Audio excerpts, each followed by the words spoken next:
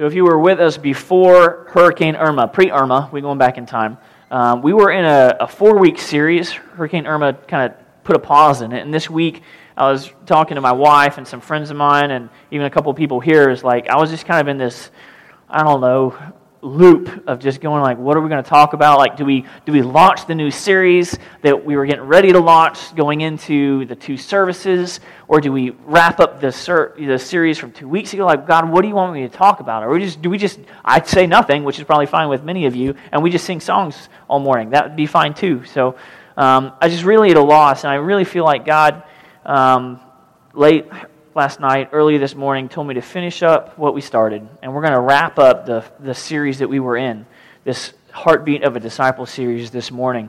And to recap just a little bit, because I'm not going to go into the science lesson that was week 1, and I'm not going to stare down Shelley, who's an RN over at Holmes, and my brother-in-law, who's a PA in cardiothoracic surgery. I'm not going to go down that route, so you can go back and you can listen to episode 1 of this series on our website or podcast. But we've talked about how important it is actually looking at the human heart and how it beats and how it's formed and how it's made and the ventricles that come in and it pumps water in the sinoatrial node that sends electrical impulses to make the heart contract and beat and send good oxygenated blood all over your body, right? And it only takes 16 seconds to pretty much travel all over your body. Some pretty amazing stuff, how God made each one of you and us. And there's a lot we can learn from that heart and how it's made, and then actually what it means to have a heart and a heart beating as a disciple of Jesus Christ. And the first week we talked about what that heartbeat means. The second week, Ben Bowman, our worship leader who's led us in song already this morning, he talked about the impurities that can kind of get in the way, the things that need to be expelled from our life. And then right before Hurricane Irma, we talked about this thing called oxygen. We're like, well, oxygen doesn't really have a lot to do with the heart. Well, yeah, it does, because the heart pumps that healthy oxygenated blood all over your body. Because if it didn't do that, and you had CO2 all in your body, and your heart didn't pump oxygenated blood through your body, you know what you would be? You would be dead. Right, we all clear on that, right? I would be dead, you would be dead, everybody dead. But all that's working, take a deep breath, isn't it lovely? Your heart is beating, is pumping oxygenated blood all over your body.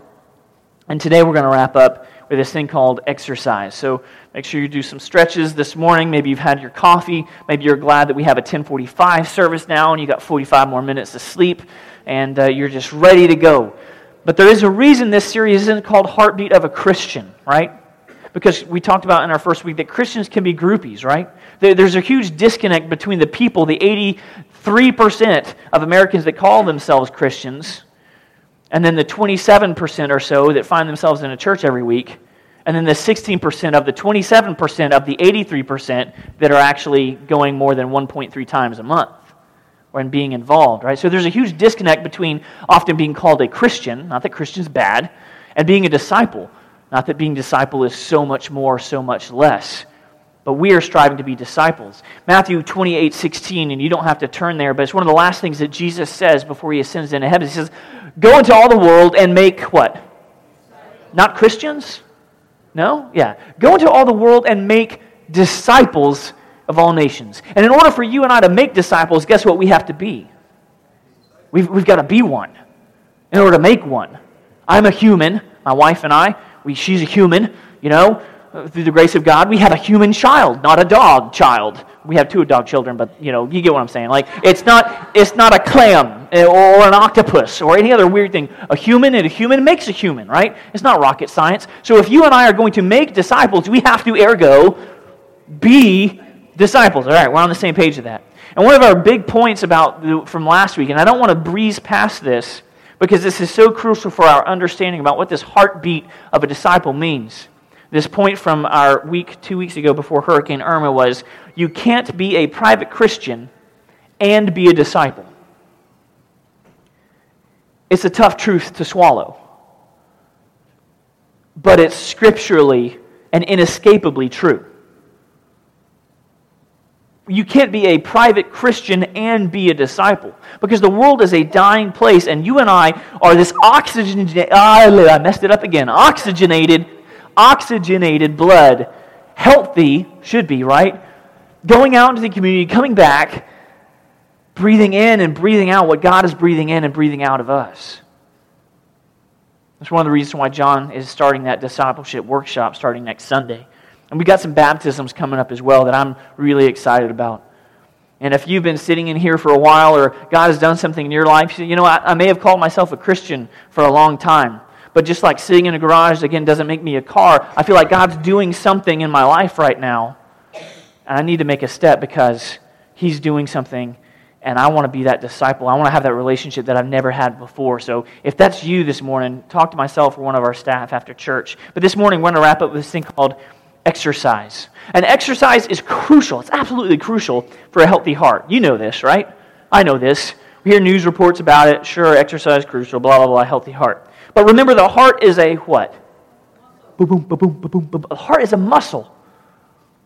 And over time, consistent and regular exercise increases the size and the walls of the ventricles, allowing more blood to be pumped with every contraction. So with every boom, boom of your heart, which is the valves, the sound is actually the valves opening and closing, right? But with every boom, boom contraction of your heart, if you're healthy and you have a healthy heart and an exercising heart, your ventricles grow a little bit, and if you remember from week 1, that allows more blood in, and more healthy oxygenated blood can go to the rest of your body more efficiently and more effectively. That's good, right? Healthy hearts are good. And then when you're at rest, right? Some of you might be there before the end of this message, but when you're at rest, then your heart is beating slower because your heart doesn't have to work as hard, because getting the same amount of blood to the body where it needs it, and fewer boom-booms, right? According to numerous clinical studies, consistent exercise, it lowers your risk of heart disease. It keeps your weight down. It improves your mood. Yes, it's possible. It lowers your risk for some types of cancer. Did y'all know that? It improves your balance. Right? It reduces your risk of osteoporosis by increasing bone mass. It gives you more energy and it helps you sleep better. And when I started going to the gym, I'm like, there's no way I'm going to be able to go to the gym and work myself tired and then have more energy to not do the things that I've always already tired of doing. It's true.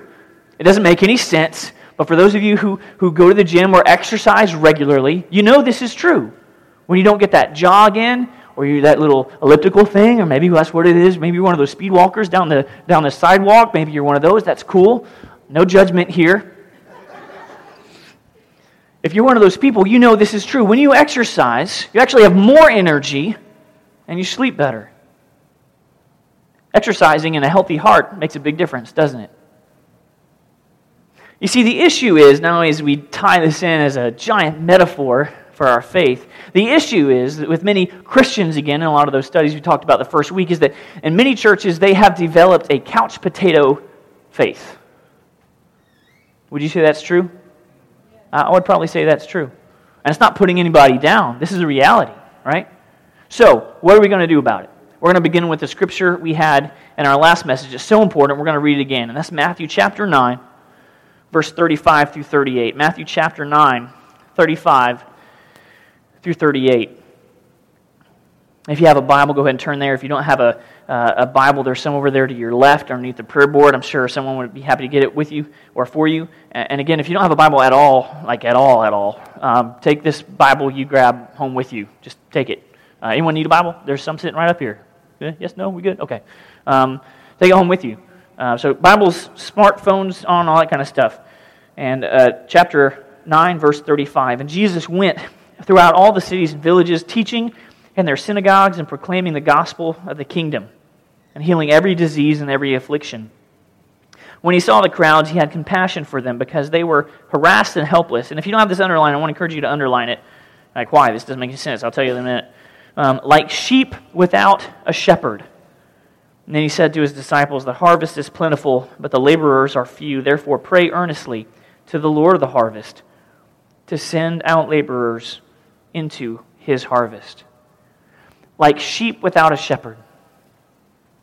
You see, many churches and pastors have shifted to this focus on building a bigger and better building. Do you know that there are campuses being built at churches that have rock climbing walls now? That have full-blown cafeterias and movie theaters? Like there's some crazy stuff being built on church buildings. And some pastors and some leaders are trying to make themselves more popular. Well, I got to write more books. I got to get more Twitter followers. And the answer to all that's no, right? And if you listen to one thing, and if you've been here for a few years, and if you've been through our journey of where we were to where we are, and you've missed every sermon, and you haven't this guy's silly. If you listen to one thing, just please listen to this one thing, because this is so important.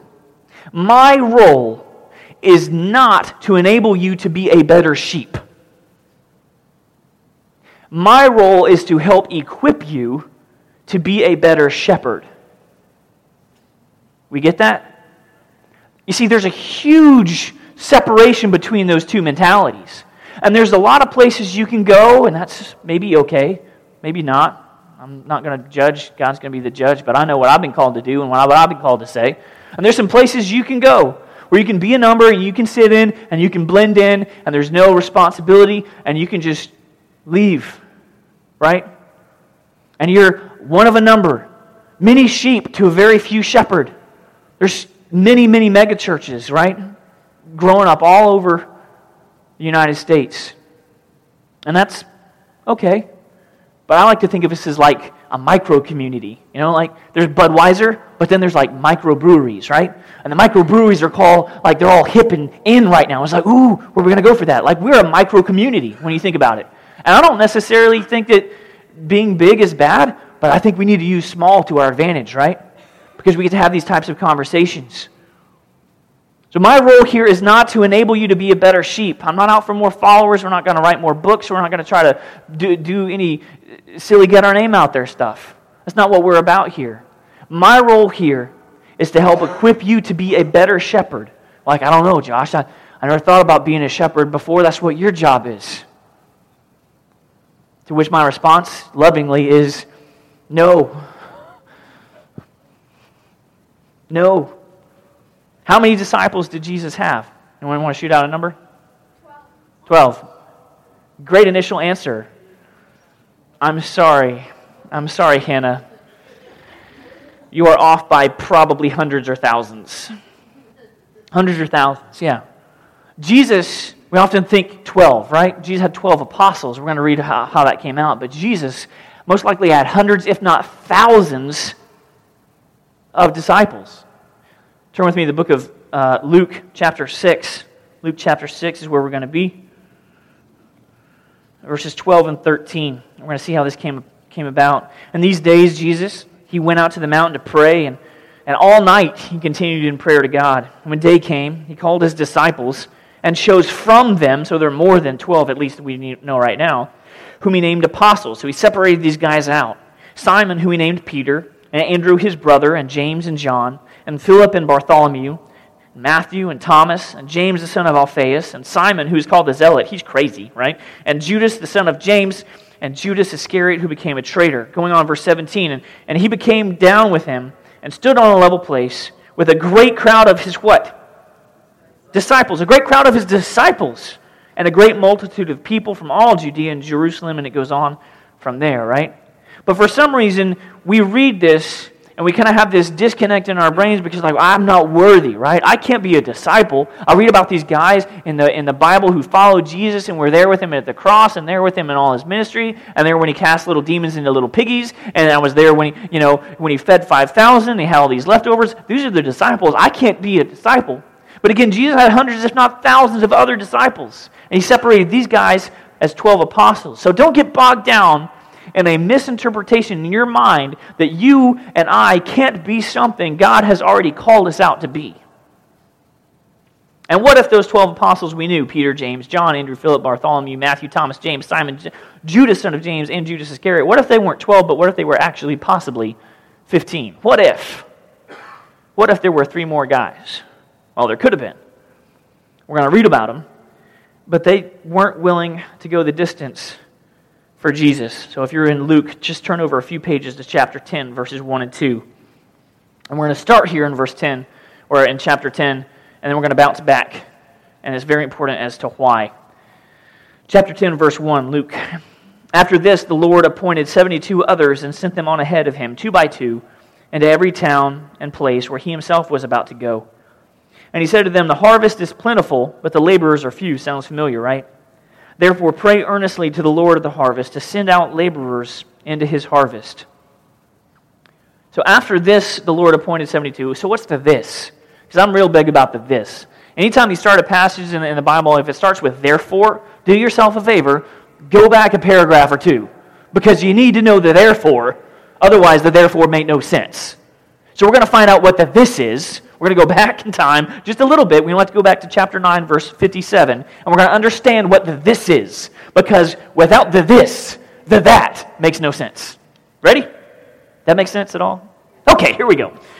Chapter 9, verse 57. As they were going along the road, someone said to him, "I will follow you wherever you go."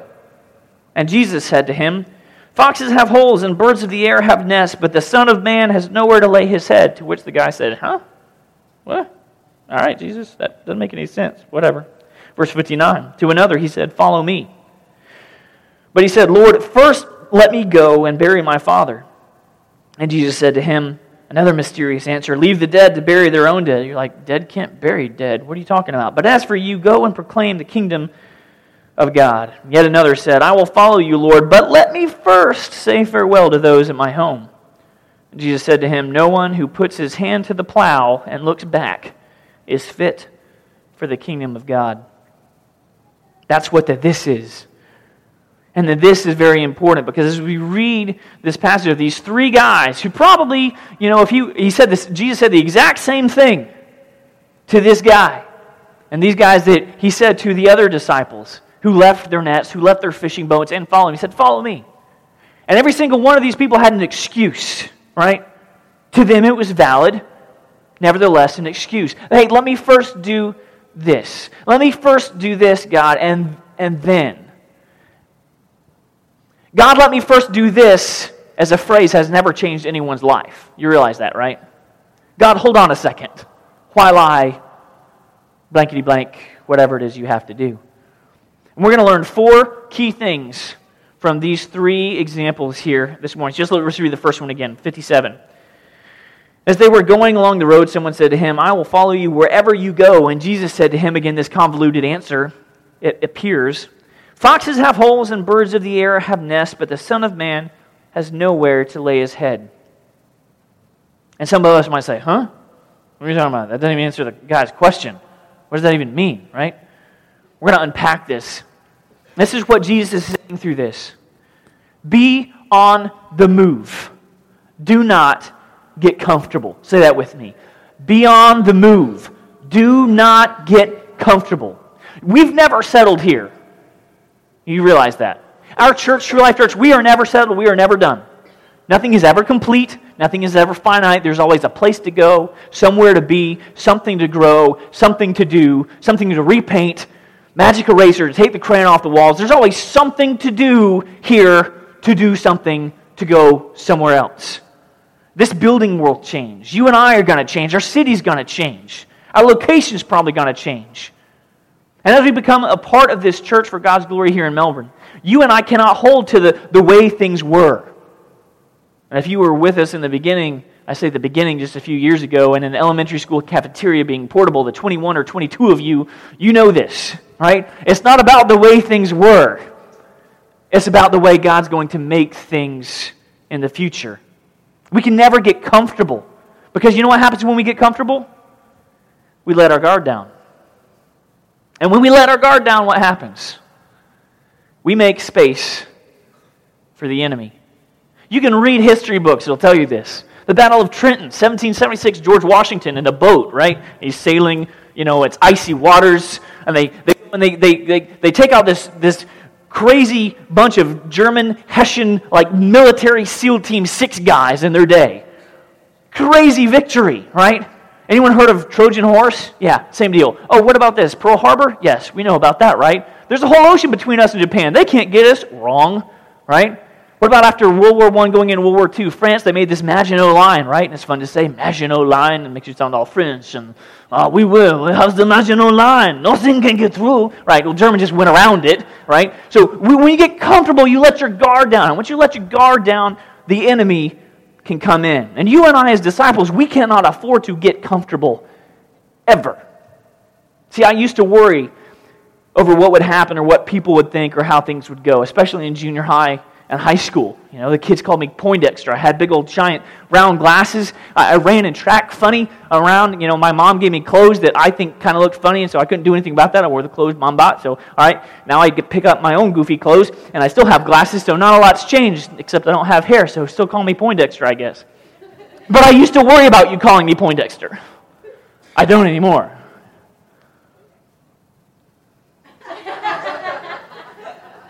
I don't.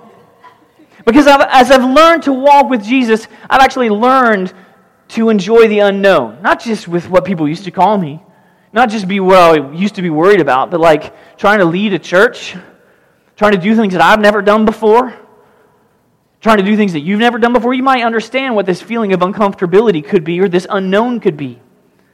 But anytime I feel myself getting comfortable, I'm going to ask Jesus to change something. Or I'll paint a new wall, just because. Or I'll rearrange the sanctuary for you so you don't know where the seat you sat in last time was. Where is it? I had my name in it. We were friends. You know, we sat down all day. We spent every Sunday hours together. This was my seat. And now who knows? Who knows? Right, I'll just rearrange that, right? Or I'll change the way I'll write sermons. Because I don't want to let my guard down. I don't want to let the enemy in. I want to let God move in my life. And I'll venture to say this, that if you are uncomfortable right now in your life, you actually might be exactly where Jesus needs you to be. The second thing we're going to learn from this in the second story, again, we're going to pick up here in verse 59, still chapter 9. To another, Jesus said, "Follow me." Familiar words, right? But he said, "Lord, first let me go and bury my father." And Jesus said to him, "Leave the dead to bury their own dead, but as for you, go and proclaim the kingdom of God."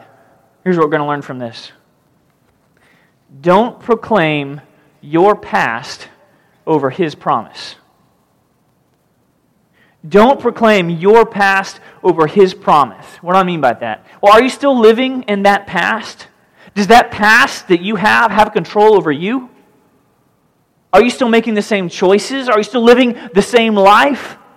Because if you're trying to still bury something in your past, you're not going to be any good for anybody in the present. Don't proclaim your past over His promise. What has prominence in your life? God's promise for mercy and grace and salvation and blessing? Or does your past, when that thing happened that you can't get over, have prominence in your life? Because if you're like me, you've known too many Christians, again, probably this term, Christians, right? Who still can't get past that thing that happened to them. Jesus saving them was great and all, but, you know, and all the life before, but they can't get past that thing because maybe they were in prison or they had that addiction. And it's like their mindset is still in that addiction. Their mindset is still in that prison. And they're not called to be. Does this make sense?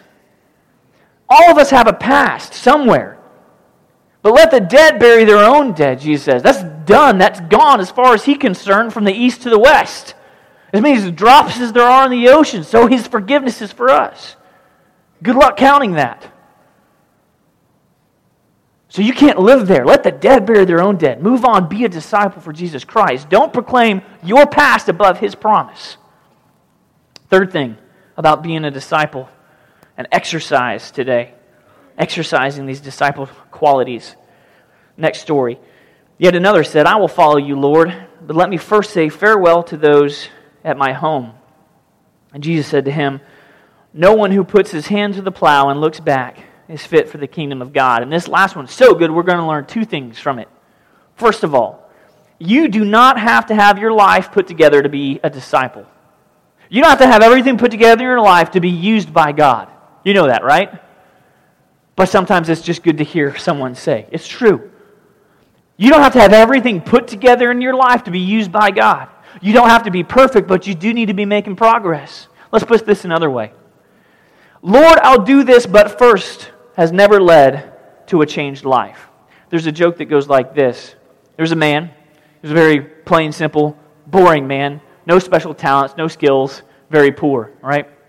And so this man prayed, said, "God, if I just had a talent, I would serve you." But God said, "Okay, I'll give you a talent." And the man could suddenly play guitar very well. And he went down and he played in bars to try to make some more money. And the man prayed again, God, if I'm not making enough money, if I just had more money, I'd give to the poor. I'd give to the needy. So God said, okay, I'll bless you with a new job.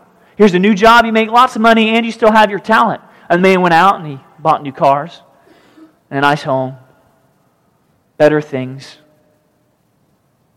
The man prayed again, God, I'm so busy with all these things now in my new job. I wish I just had more time. If I had time, I'd serve and I'd do that and I'd be where you need me to be. And so God cleared his calendar for him. Okay, you got all the time and all the money and all the talent you need. The man wasted it. So God sits back and he watches in this story. And God takes back the time. And he takes back the talent. And he takes back the money. And suddenly the man, now frustrated, says, you know what? This God thing is overrated. I don't think I'm going to follow him anymore at all. You see, the man never used, he never exercised what he had, who he was, and what he had been given. This leads us to our fourth thing we can learn from just this one verse. You can't move forward by looking backward. Thank you, Josh. That's a no-brainer. Yep, you're welcome. I can get that one for free. You can't move forward by looking backward. You know this. If you drove here in a car this morning, you know this. Imagine how many accidents would be out there on Wickham Road if people could only look in their rearview mirrors. Forget Hurricane Irma, Wickham Road would be a disaster, right? You know this. You can't move forward by looking backward. And if you and I are going to be active disciples of Jesus Christ, if we're going to exercise this heart we're supposed to have for him, you and I have got to be on the move looking forward, not backward. I've got a picture I want to share with you guys, and probably only a couple of you in this room have seen this until this morning. But this was, it's hard to see, I know, it's just a sketch. But I woke up from a dream 3 years ago before we'd ever even signed a lease on this location. I don't know if you can see it in the sketch, but there's a prayer board on the left. There's hanging-downy pendant lights.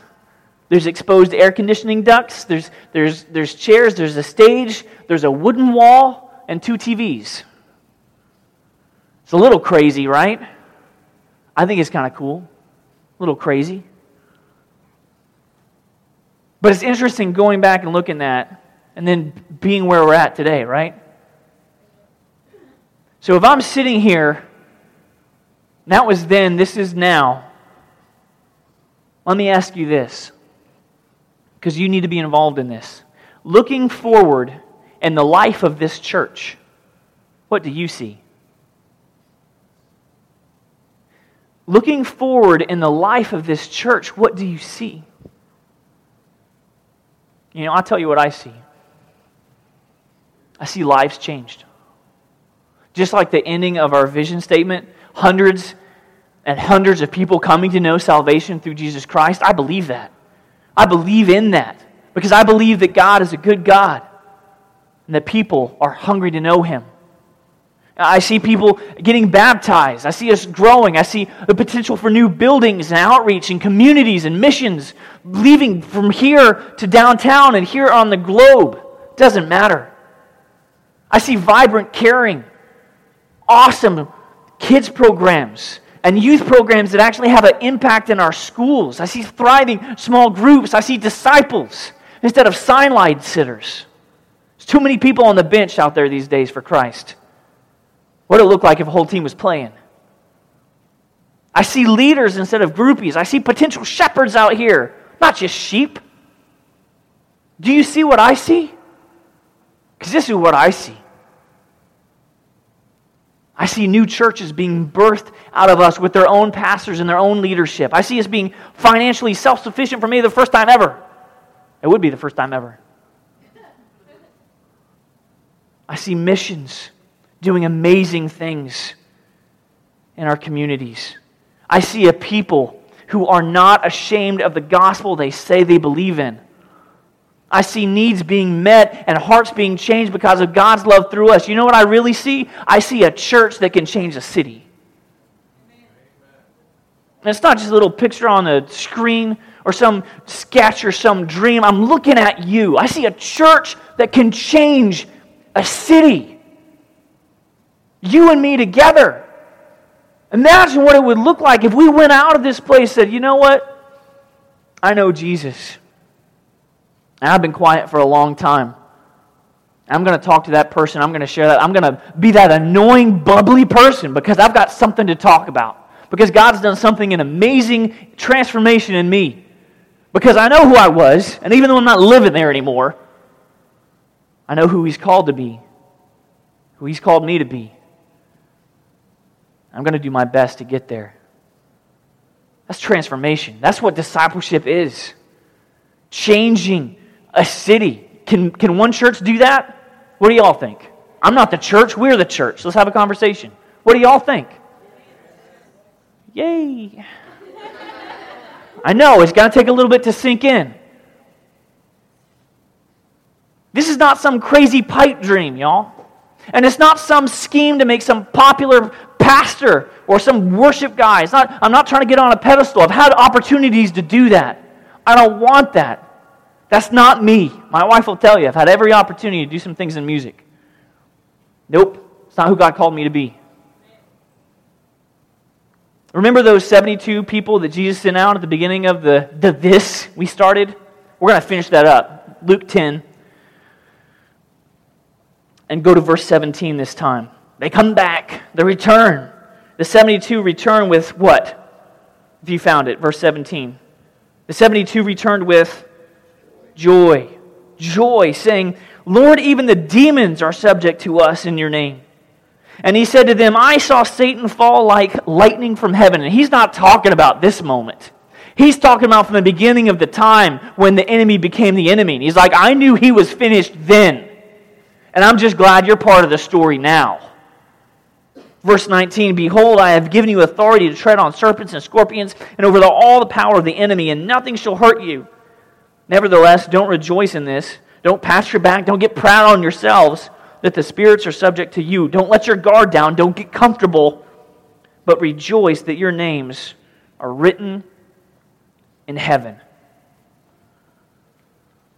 There's nothing those people couldn't do in Jesus' name, right? What if they had gone out on their own name? Utter and complete failure. And if you and I try to do that today, it's the same result. But if you and I go out today, that's why you have an invite card on the chair you sat in or somewhere around it. One of the new little fun, cute, I call them cute little mini hello cards, like little babies, to the big hello cards. Unless if you want to have a card around you, little itty-bitty green business card size, you find it? What does that say on the front? That says, hello, I would like to what? Invite you to True Life Church this Sunday. This is an invite card. And this is not to make our church huge, but you know, most people are going to freak out if you walk up to them in Starbucks with a guitar and start singing worship songs at them. Holy is the Lord God. I'm just trying to get a latte, dude. Chill. Right? And if you start preaching on them, they're probably going to get a little freaked out. But most people kind of know what to expect in an environment and a setting like this. And if you invite them, most likely, might not be the first time, might not be the second time, maybe the third time, they'll come. If they are invited. And if you don't know where to start with this whole discipleship thing, you're like, I've got a story, I don't know where to start, I don't know, like, I'm really kind of uncomfortable. You know, you want to make a small baby step this week? Leave this card with the receipt of wherever you eat out at. Just leave it. If you're that weirded out by this. But take a step. Do something. And if you're uncomfortable, then guess what? Good. You're probably in a good place. So be on the move. Proclaim His promise over your past. Do not feel like you have to have everything put together, because it'll never be put together, right? Something's going to be off at some point in time. Look forward to sharing true life through Jesus Christ. Because when you look forward, not looking behind, but looking forward, who do you see that's not here that needs to be here? Who do you know that doesn't know Jesus that needs to be here? Who do you know that needs an environment where they feel like they can make a difference and be a part of a faith family and meet and make new friends and have their kids in a loving, growing children's program down the hall? Who do you know that needs to be here when you look forward at this church? The best thing about all this is that anytime the disciples and the apostles gathered, and now you know the difference between the two, right? Anytime they came together, amazing things happened when they came together and they worshiped God, which is what we're doing. Things like Pentecost happened, right? The book of Acts, where these flaming tongues came, and all of a sudden these apostles could speak in all different languages the message of Jesus Christ. Amazing things happened when the apostles and disciples came together in the early church, and thousands of people were added to their number in a day. That wasn't them, that was the Holy Spirit doing the work. Is that same Holy Spirit alive in us today? You bet it is. You bet it is. God does amazing things when we come together and we worship Him. And that's why we've got the invite card. It's not about making True Life Church huge. It's about inviting them into a place where we know, where two or more are gathered, we know God is here, right? Why don't we invite them to a place where we know God is? There are people out there like sheep without a shepherd. So this week, exercise your faith just a little and see who you can lead. Because it's time for us as a church to be disciples of Jesus Christ.